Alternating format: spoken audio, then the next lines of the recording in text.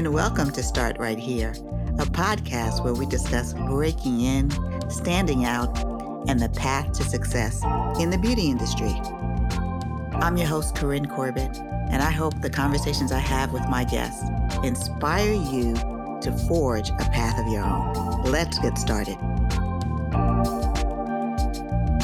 Today, I'm really excited to have one of my favorite people join me on the podcast, Trenesa Stanford-Danuser, who is an accomplished communications and marketing executive who's worked both on the agency side and in corporate environment. And she is going to talk to us about her journey. Hey, Corinne, thanks for having me. If you could share your 30-second bio. I think that the elevator pitch about my experiences, I started my career in crisis communications as a storm chaser for the American Red Cross, transitioned from there into the agency world, doing everything from ear thermometers, coffee makers, and hair curlers, transitioning from there into the New York environment in beauty, doing things for consumer packaged goods for Procter & Gamble, like CoverGirl and Max Factor and Vidal Sassoon, and then on into the corporate space where I was able to take all of those experiences along the way and to have a very senior level role with a global positioning, heading up communications and strategic alliances at the Estee Lauder companies. Storm chaser. We got to talk about that for a minute. Was beauty a destination or a detour for you? It was definitely the right turn.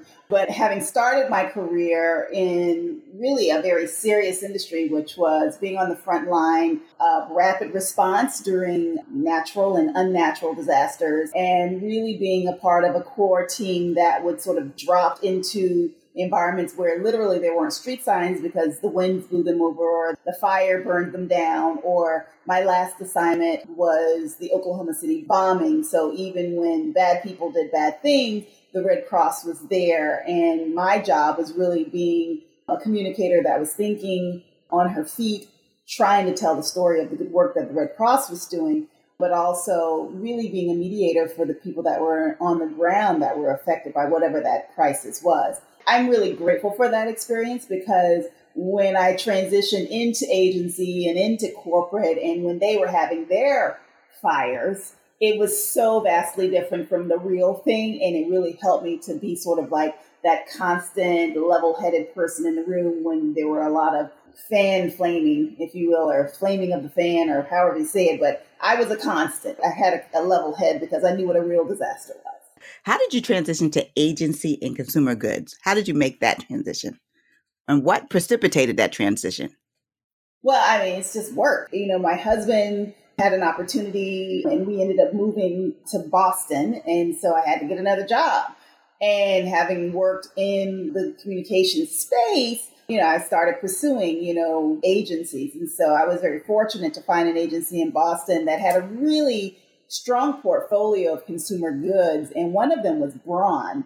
And so, which I was assigned to Braun, and Braun, because of the company it was, had different verticals. It had medical, it had food and beverage, and it had beauty. And there was a moment when Braun decided that they wanted to be cute and make hair curlers and shavers that were, and this is showing how old I am. It was like the shavers were for men to sort of groom their 5 o'clock shadows.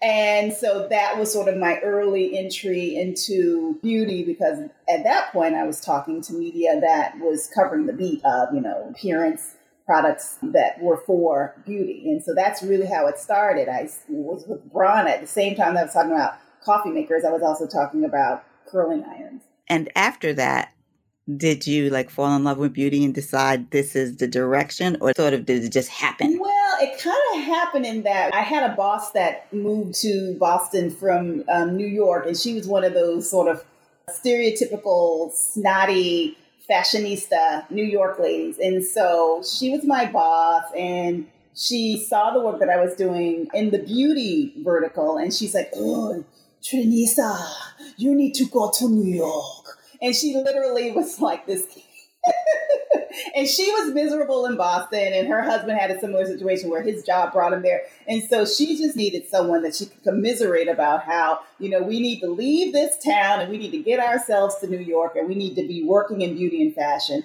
And so just sort of breathing that energy. And then she was very supportive. And I kid about her, but she really was a catalyst for exploring how far I could take this beauty thing. How did you get your first beauty job?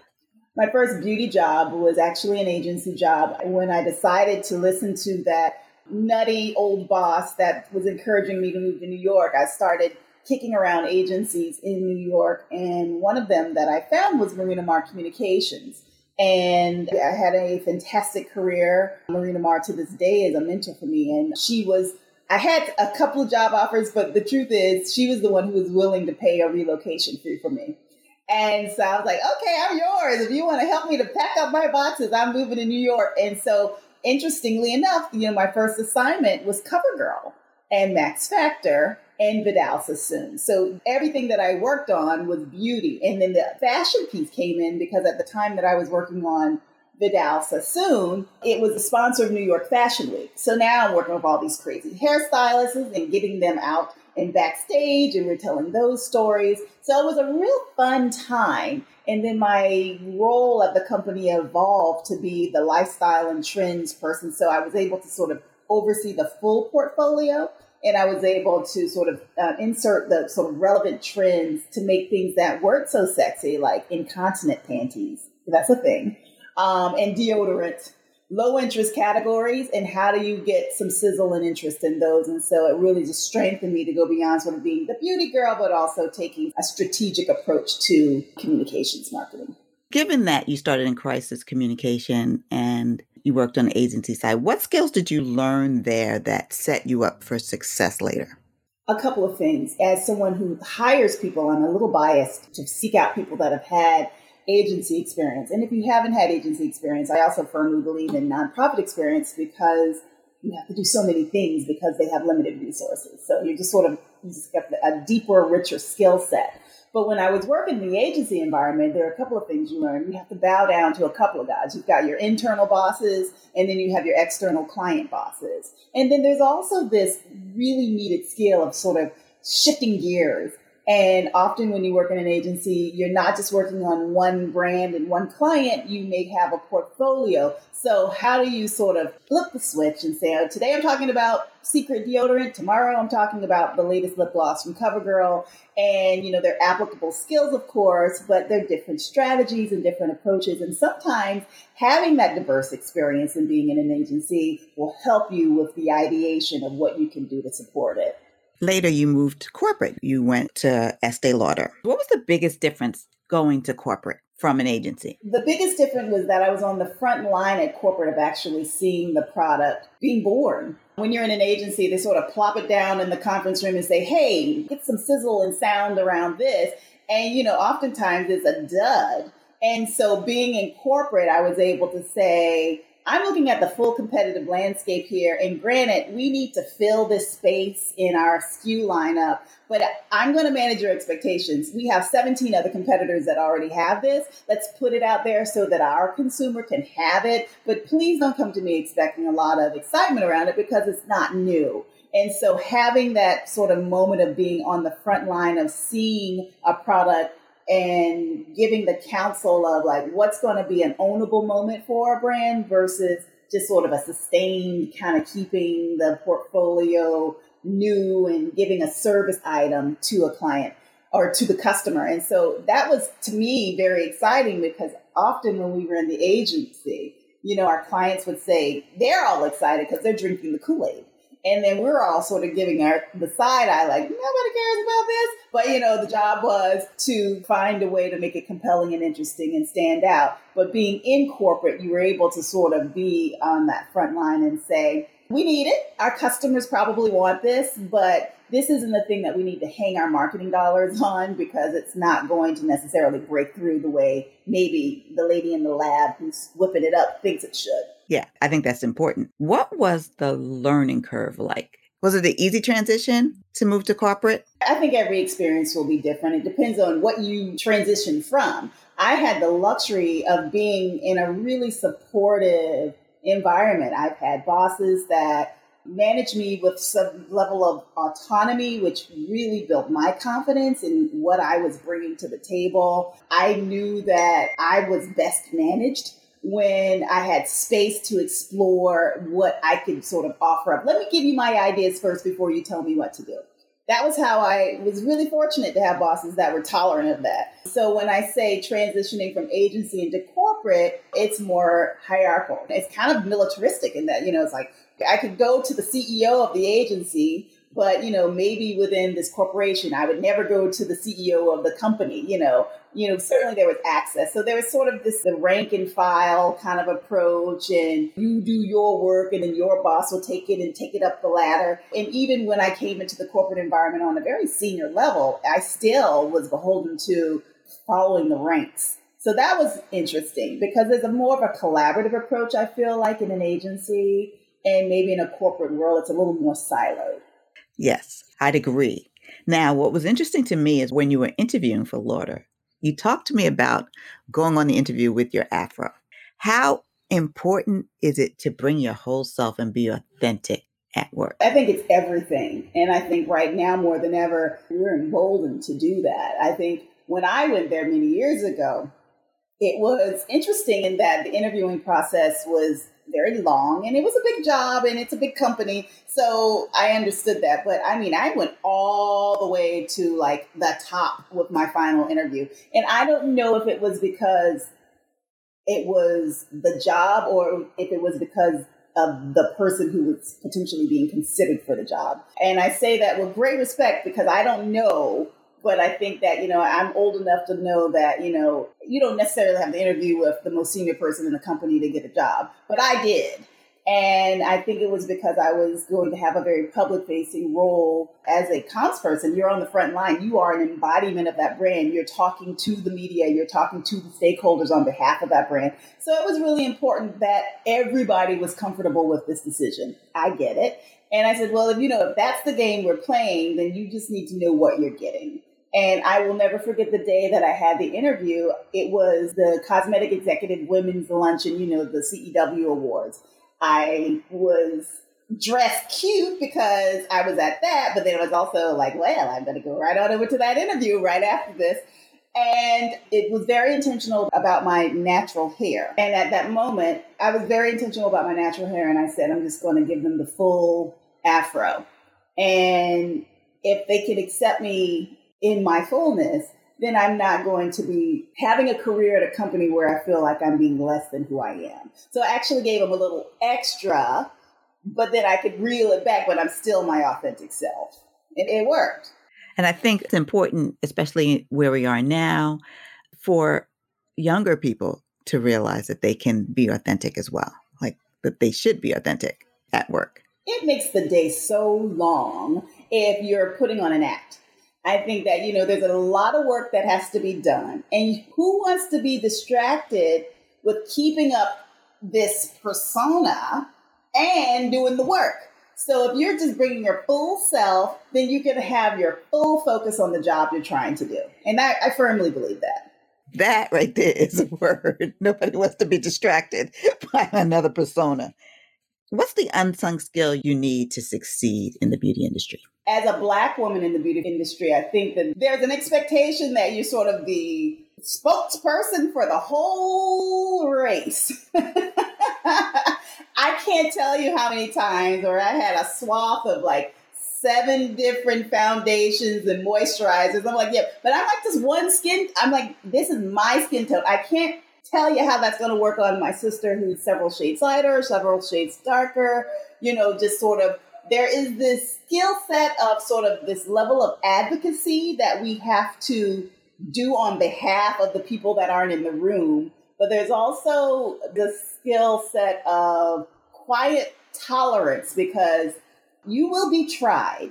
And I have been tried. And I've always had to sort of do this internal conversation of, what's my face doing?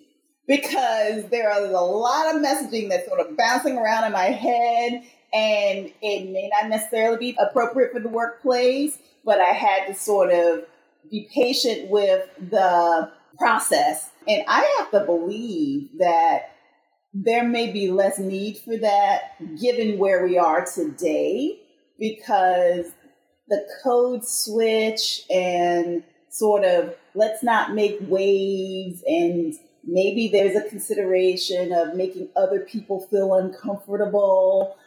I think that we're in a really good place of sort of training our colleagues and into the future that, I don't have to weigh and assess that as much as I had to in the early days of my career. Let's shift a little bit and let's talk about the current landscape and how beauty brands are responding. Do you think that these brands can keep the momentum going, or is it our responsibility to keep them accountable to the goals? I think there's already the term is called allyship fatigue. And it's like, how dare you get tired so soon? I mean, we've been doing this for 400 years. So I just need a little more tenacity from our allies. But ultimately, if it does fizzle out, then we as Black people and people of color have been emboldened in a way that maybe we couldn't speak out as loudly because of those other considerations. But I think that we're sort of at a new starting point in the conversation. So even if the allies start to fall along the wayside, I think that they can never forget. And you always hear that term, with 9/11 and all those sort of tragic things. I think that 2020 is a never forget moment for us.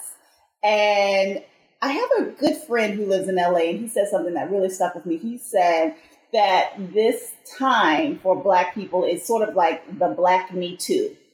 And just like it would be unconscionable to think that it's ever going to be okay for a boss to come and put his hand on your knee in the workplace or to say something sexist to you, the Black Me Too is it should be just as unconscionable for someone to do the things that we've been experiencing, the bias, the microaggressions, the macroaggressions. It's so if we sort of see it as this is the Black Me Too moment, that how can you go back so you can never forget? So even if there is the fatigue of the allies, and I believe some of them are in it for the long haul, but ultimately it's our experience, it's our journey, it's our progress, so we can't get tired. But I am a little excited that I get to sort of sit back and fold my arms and rest and let them do some of the heavy lifting for a while. But that's just charging our battery because we know we're going to have to pick it up again. Charging our battery for real, because the work is never over. You've built some amazing teams, both at the agency and during your time at Lauder. How do you identify top talent? Well, my philosophy for building a team is building it with people who have skills that I don't have. And that's really key. I feel like there needs to be a diversity in capabilities. So if I'm good at one thing, there's a gap and I need to hire somebody I will always tell you, I'm like the 30,000 foot big idea person. My arms are always waving in the air and I'm, throwing out ideas. But if you want me to sit down in front of an Excel chart or put down some things and, that's not where, so I need someone that can help to organize. I can be creative and ideate. Then I need to add to the team with someone who's great at organizing and taking all of those big ideas and helping to ground them in some actionables. But the biggest piece for me is having a team of people where you feel like there's a level of trust. I've always needed, more so than even being the most talented, I needed to know that you were an honorable, trustworthy person, because we're going to make mistakes together and we're going to rely on each other. If we have a job to do, I need to be able to turn my back and know that it's getting done and it's being done with excellence. And so that's a really important characteristic for me in building a team, is knowing that, there's a real understanding about sort of the collaborative spirit and the trust of the team. And it's probably more important to me as a Black boss because the world is the world. And so I had a different level of scrutiny of people that I added to my team because I am your Black boss. So if you've already sort of come to me with what I can sniff out as some bias or some issues or some, I don't know, sorry, I had to factor that in. I'm like, I don't know if you're going to ultimately get down with the idea of having a Black woman telling you yay, nay, no, go. And so if that's going to be an issue, then you certainly can't be on the team. And so that's probably that more underlying part of it. Of, are you sort of like an ally in the fact that you can see the opportunity of having a diverse work experience? Is that fair to say? I think that's fair to say. And I would agree with that. And I think it's a combination of trusting your gut, because you can read signs. Your antenna will alert you if there is just something that they could look good on paper, but if there's something great that you latch onto, but there's something that I'm not sure that this is the right person, you have to trust that. Start Right Here is brought to you by Beauty Biz Camp, where we equip and inspire the next generation of industry leaders. Head over to our website, beautybizcamp.com, for more information and sign up for our mailing list so you can stay in the know about our upcoming programming. I've inherited people where I didn't have the luxury of using that, and I've been pleasantly surprised. And I've hired people and they fooled me. So, it's like you don't always get it right. No, you don't. You don't. You don't.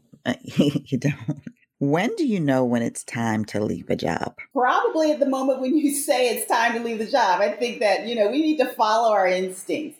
I know that we all want our paychecks. But if you start to feel yourself, literally, we can know it's a hard week.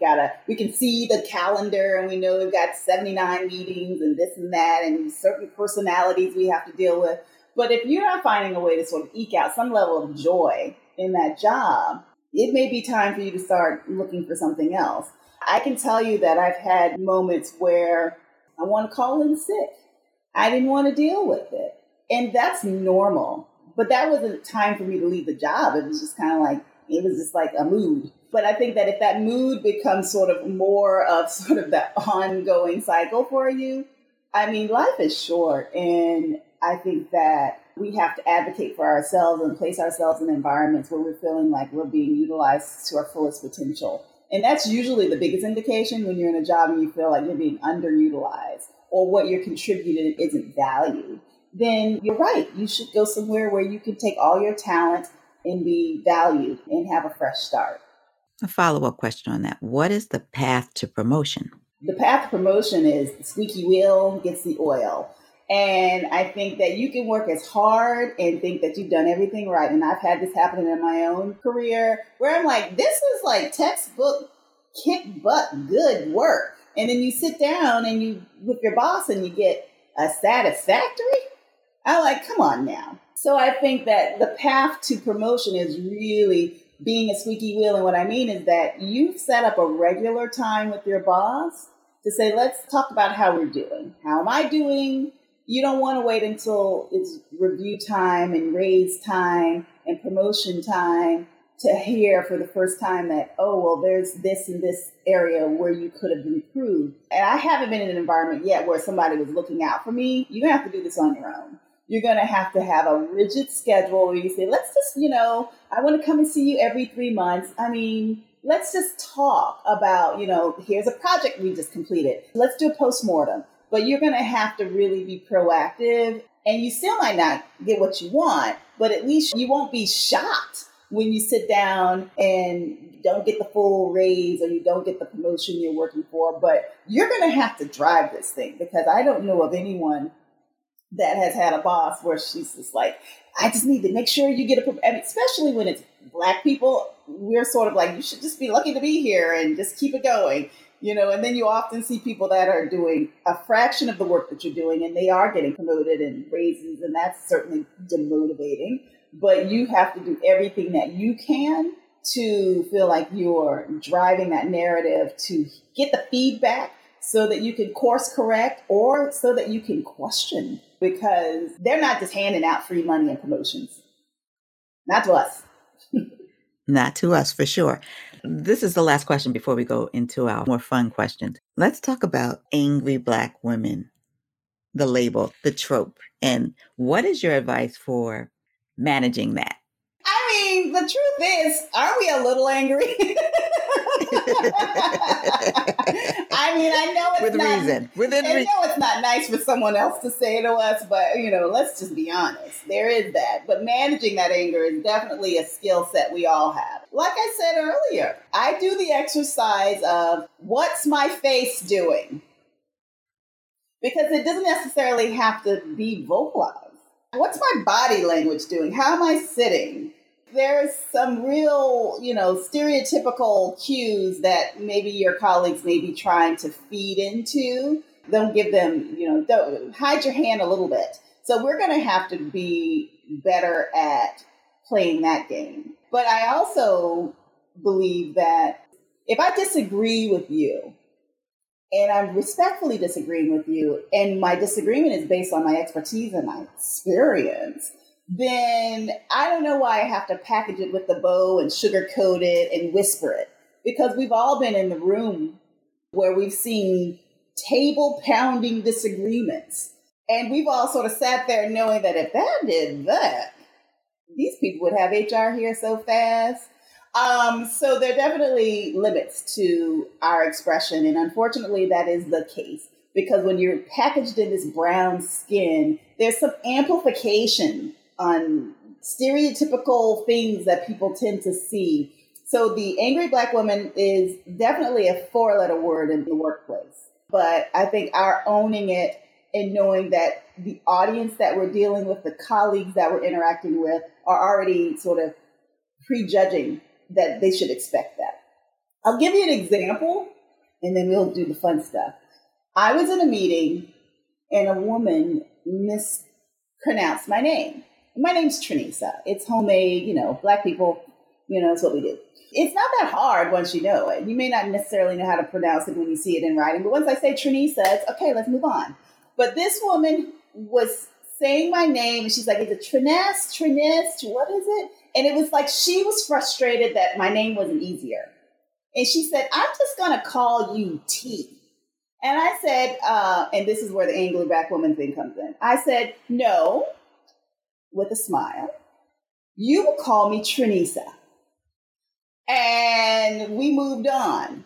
And so I defended myself. I checked that woman.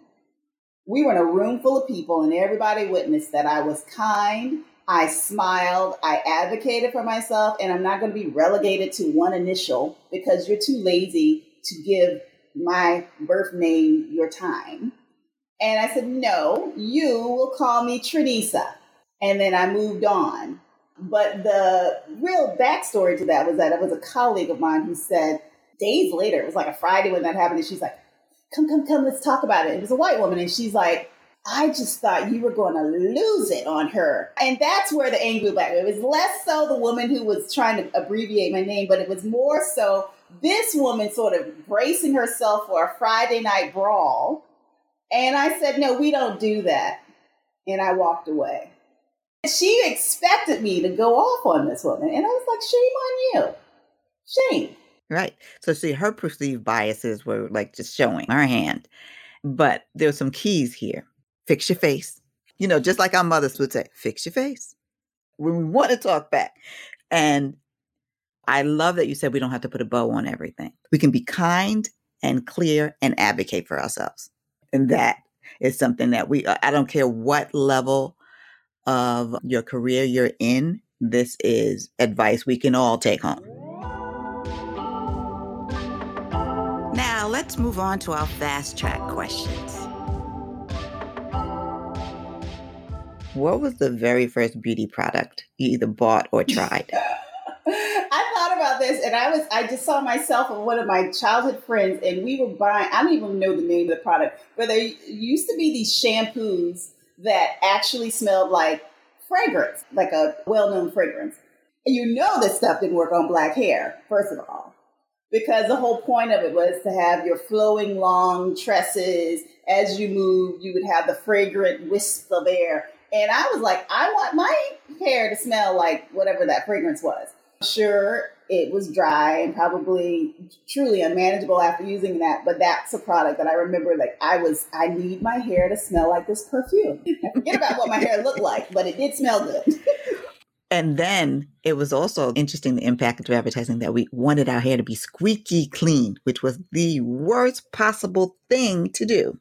What was the latest beauty product you tried? I have a friend who is working at a company that's called Quanta. What they do is it's like MIT guys that decided to play in the lab and do stuff with active ingredients, zap them, polarize them, and it increases the activation of that ingredient 3 to 5 times. So anyway, and when you're in beauty, sometimes your face is a lab. And so he said, let me send you some of this product. And it was a moisturizer, and it's an eye patch, and it's a face sheet.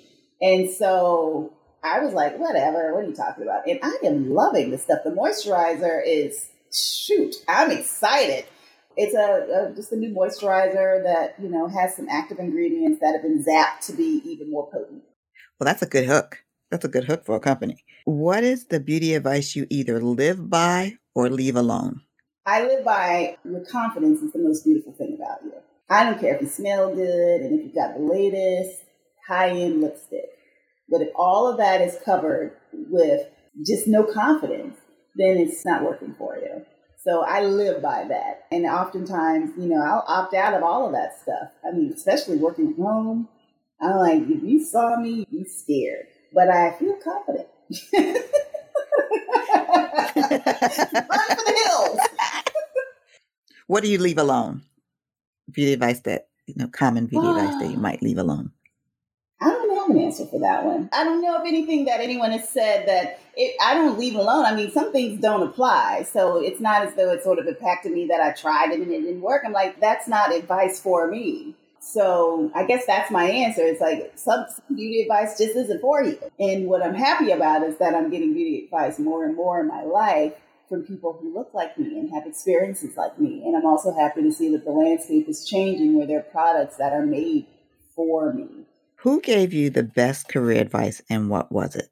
My boss at that agency, when I told her I was leaving the agency and I was going into corporate, she said, bring all of Trenesa. And I have. You did. Woohoo. Are you a mentor or a mentee? You have to be both. You have to be both. I have experiences that I'm always happy to share with others. And people have experiences that I hope that they'll be generous enough to share with me. So we're always sort of the teacher and the student. That's how I live. What's the best interview prep tip you can offer someone? Well, I think that the obvious thing is you always need to be prepared for like those difficult questions or like, what aren't you good at? And what are your weaknesses? And, everyone's going to throw that and they've reworded them all kinds of ways. But basically, it's sort of like, what's your Achilles heel? But I think really understanding what's going to differentiate you in that environment. What are you bringing to them is the most important thing, because everybody's going to say, I know how to write a press release. I know how to do a marketing strategy. I know. But what is it that you can tell them that's ownable to you and that no one else that they're interviewing is going to be able to say? And so build that into your sort of experience narrative. What's that experience at that past job that was unique and quirky that, it's going to be engaging? I always tell the story about my storm chasing because people are like, what in the world is a storm chaser? And I'm like, it's a real thing. And it sort of launches into what is ultimately the skill set of me being pretty comfortable with crisis communications. So just know what makes you different. Because sometimes you go into these things and sort of saying what you think they want to hear.